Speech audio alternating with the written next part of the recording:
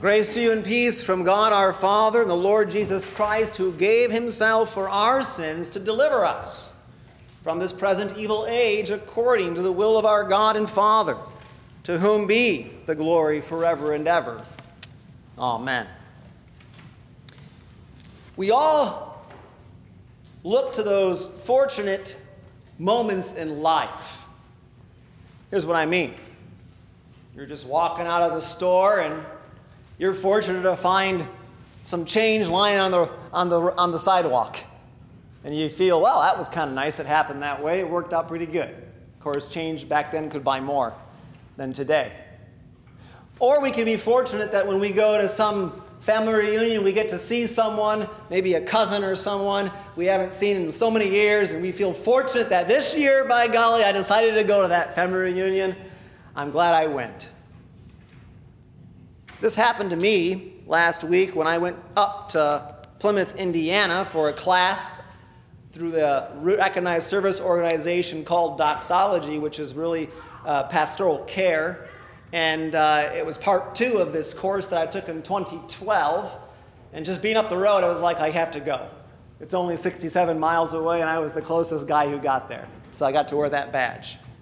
But the topic of discussion and learning that day was pretty rough. It was perplexed but not in despair. And here's the sub-theme: pastoral care during cultural freefall. And so all the topics were around personality disorders that struggle in the church, or with issues of the topic of ideology that's so pervasive today that tempts many people in the church, even pastors, to fall in that ideology that can cause much harm. We talked about the embodiment from a professor from Australia who emphasized the embodiment so necessary compared to online things that doesn't put you in the fullness of that glory of what it feels like to be together. All these things were going on, though. That was nice, and there's always something to learn. But a fortunate moment arose amongst these 27 men who had come from all over the nation, far as Washington. But what was interesting is as I sat there, I pondered for a moment, and I realized my whole life just flashed before me. And here's why: because there was someone there from every part of my life. There was someone there who, literally, I grew up with his brothers and sisters in Traverse City. There was someone there from my college years who now is a pastor at the campus and ministry up in Mount Pleasant, Michigan. There was another pastor who I saw out and was brothers with way out in Minnesota and did work with him. And then, of course, wouldn't you know it, the icing on the cake was to have a brother pastor right in our circuit from Marion, who was there as well. And in the midst of all this, of all these persons that really represented my whole life, the great thing is, oh my gosh, they're all pastors. You don't really get to see something like that very often, let me just tell you. But I was thankful for that moment. Now, we're at the moment of the Transfiguration today. And it's been a growing theme if you don't pay attention to the season of Advent.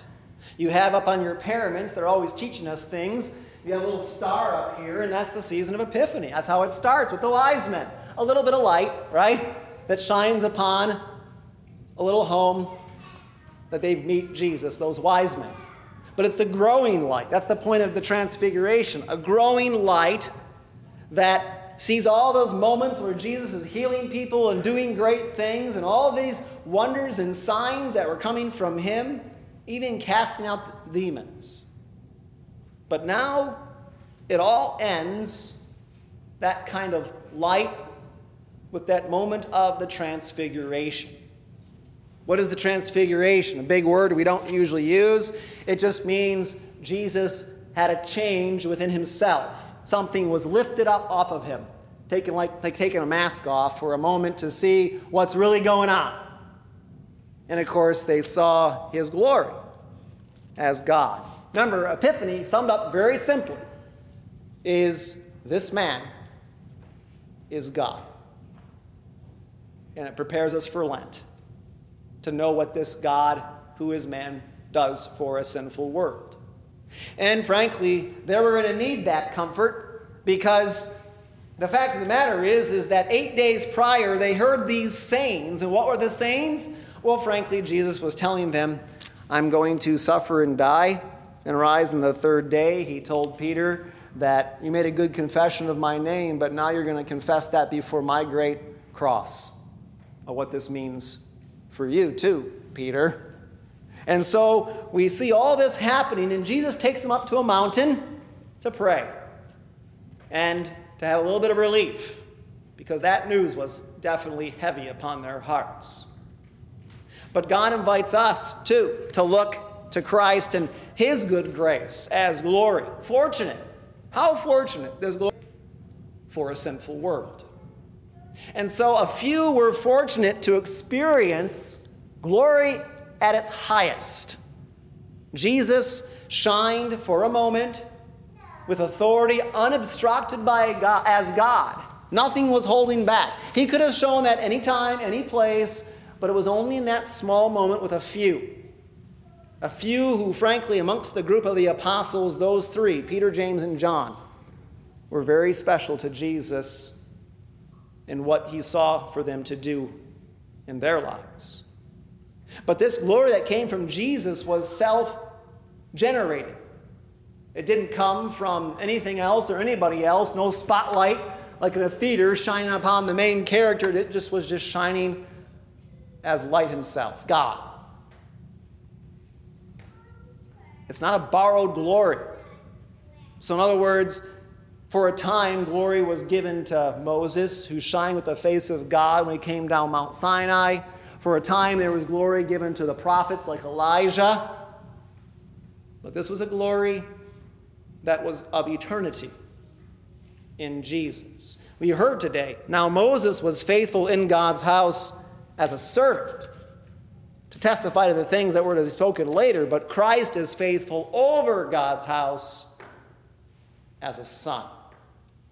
So all the prophets, all their glory, can't compare to the glory that Jesus gives by his presence. And the brightness of Christ also conveyed glory on that Mount of Transfiguration, that Mount of big change of what was hidden, of Moses and Elijah. And of course, you know those characters, or you should. Moses, the guy who brought Israel out of the Egypt and all the darkness they wandered in for the wilderness, and all the things God did through him. And Elijah, who we know had to work in the promised land, which wasn't so promised after all, because he was being chased down by King Ahab and all these horrific things. And you know how Elijah went. He was taken up in chariots of fire. And then Elisha was like, hey, what am I left to do? He still had to carry out his task as the prophet after Elijah. But up here, on the Mount of Transfiguration, Moses and Elijah weren't talking about themselves. They weren't focused on their glory, because one was more glorious with them, and they were having a conversation with Jesus. And of course, you get a hint at what the conversation was, because it was talking about his departure. Okay? What does departure mean? In Greek, it means exodus. And of course, this is what Jesus was about to accomplish through the cross of his own death and resurrection. Light, then, of all this going on was for the disciples to fix on Jesus. But you saw what happened. Peter got all caught up in the moment, which, why not? I mean, Jesus talking about bad stuff. And so he wanted to build tents and kind of tabernacle there for a while and to enjoy it. But the cloud shadowed them. And then you heard what the Father said of his Son.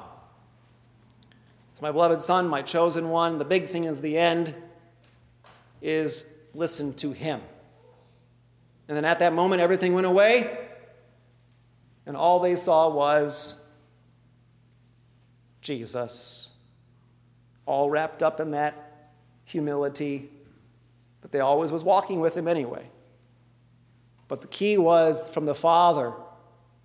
Unlike his baptism, you are my beloved Son. With you I am well pleased. Here the Father speaks to these three disciples and says, listen to him. You guys, and for us all, listen. So far more are fortunate now with the glory of good news fixed for us in Jesus.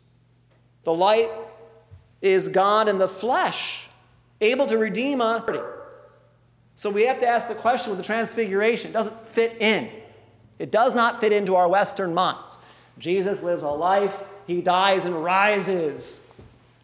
The transfiguration says, well, duh, the resurrection will happen because look at his light.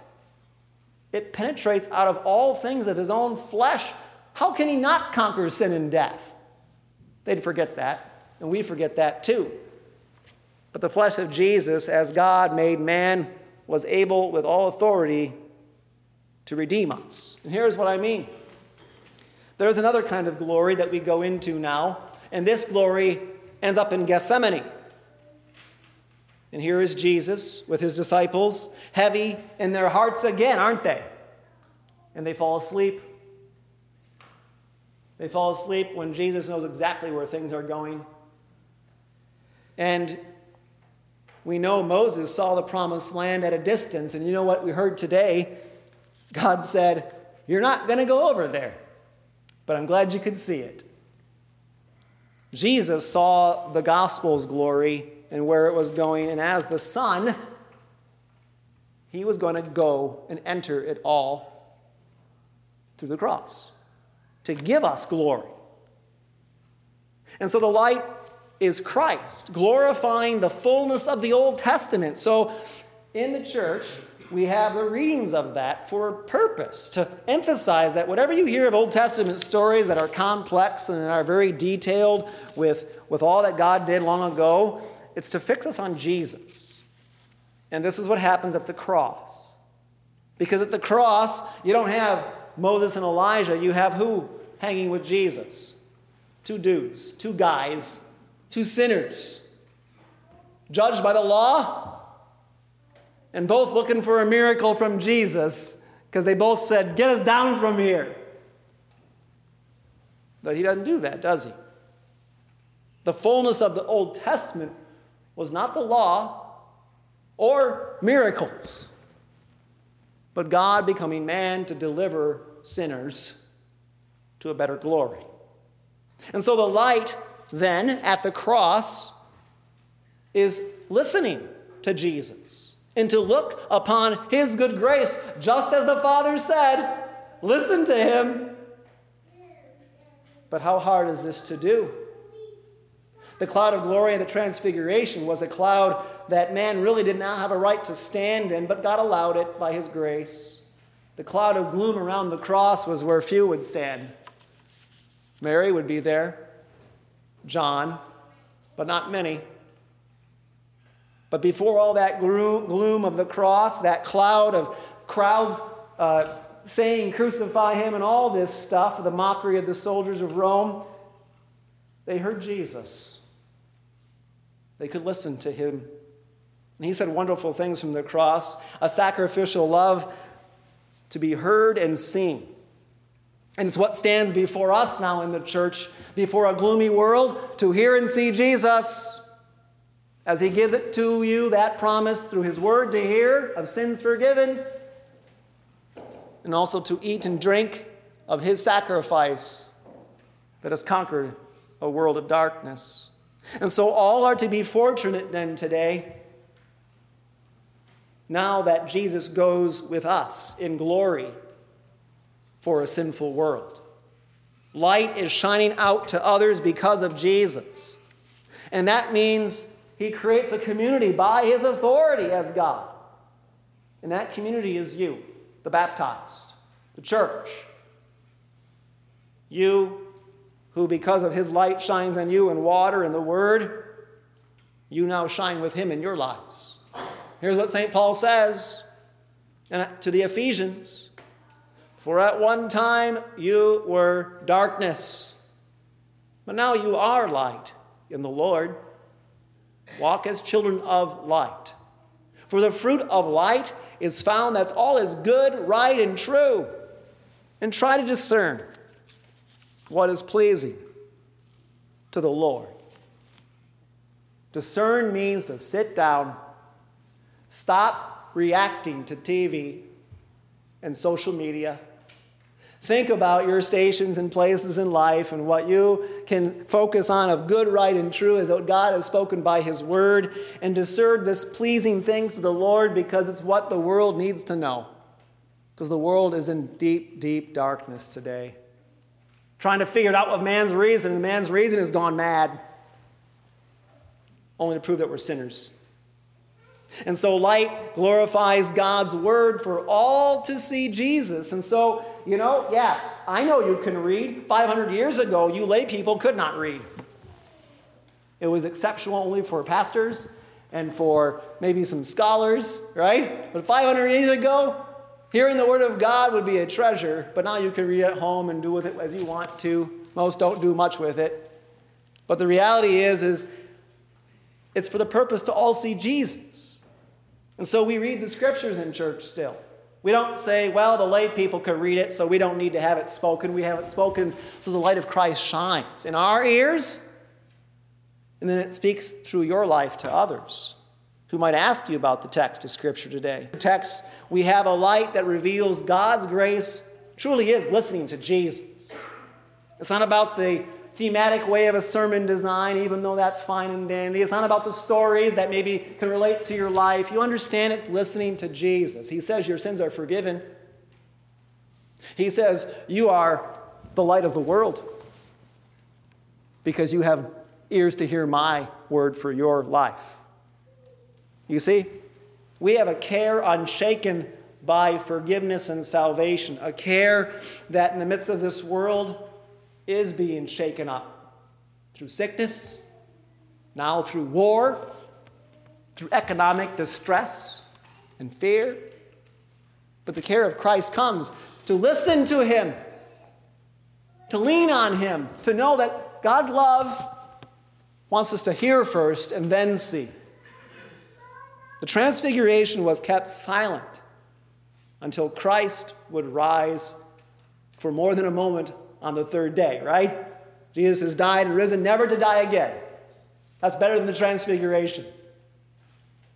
God's love was to light up the cross by the eternal glory of his Son. Lent turns us to go in a destination with the light. And so the darkness will not overcome Christ for you, for all. Listen to him. Listen for life. Listen and see. God invites us to look to Christ and his good grace as glory. And how fortunate. It's better than that family reunion. Better than finding a few change in the road for a day. How fortunate for you. And how fortunate it is for this sinful world that God has given us his Son. Amen.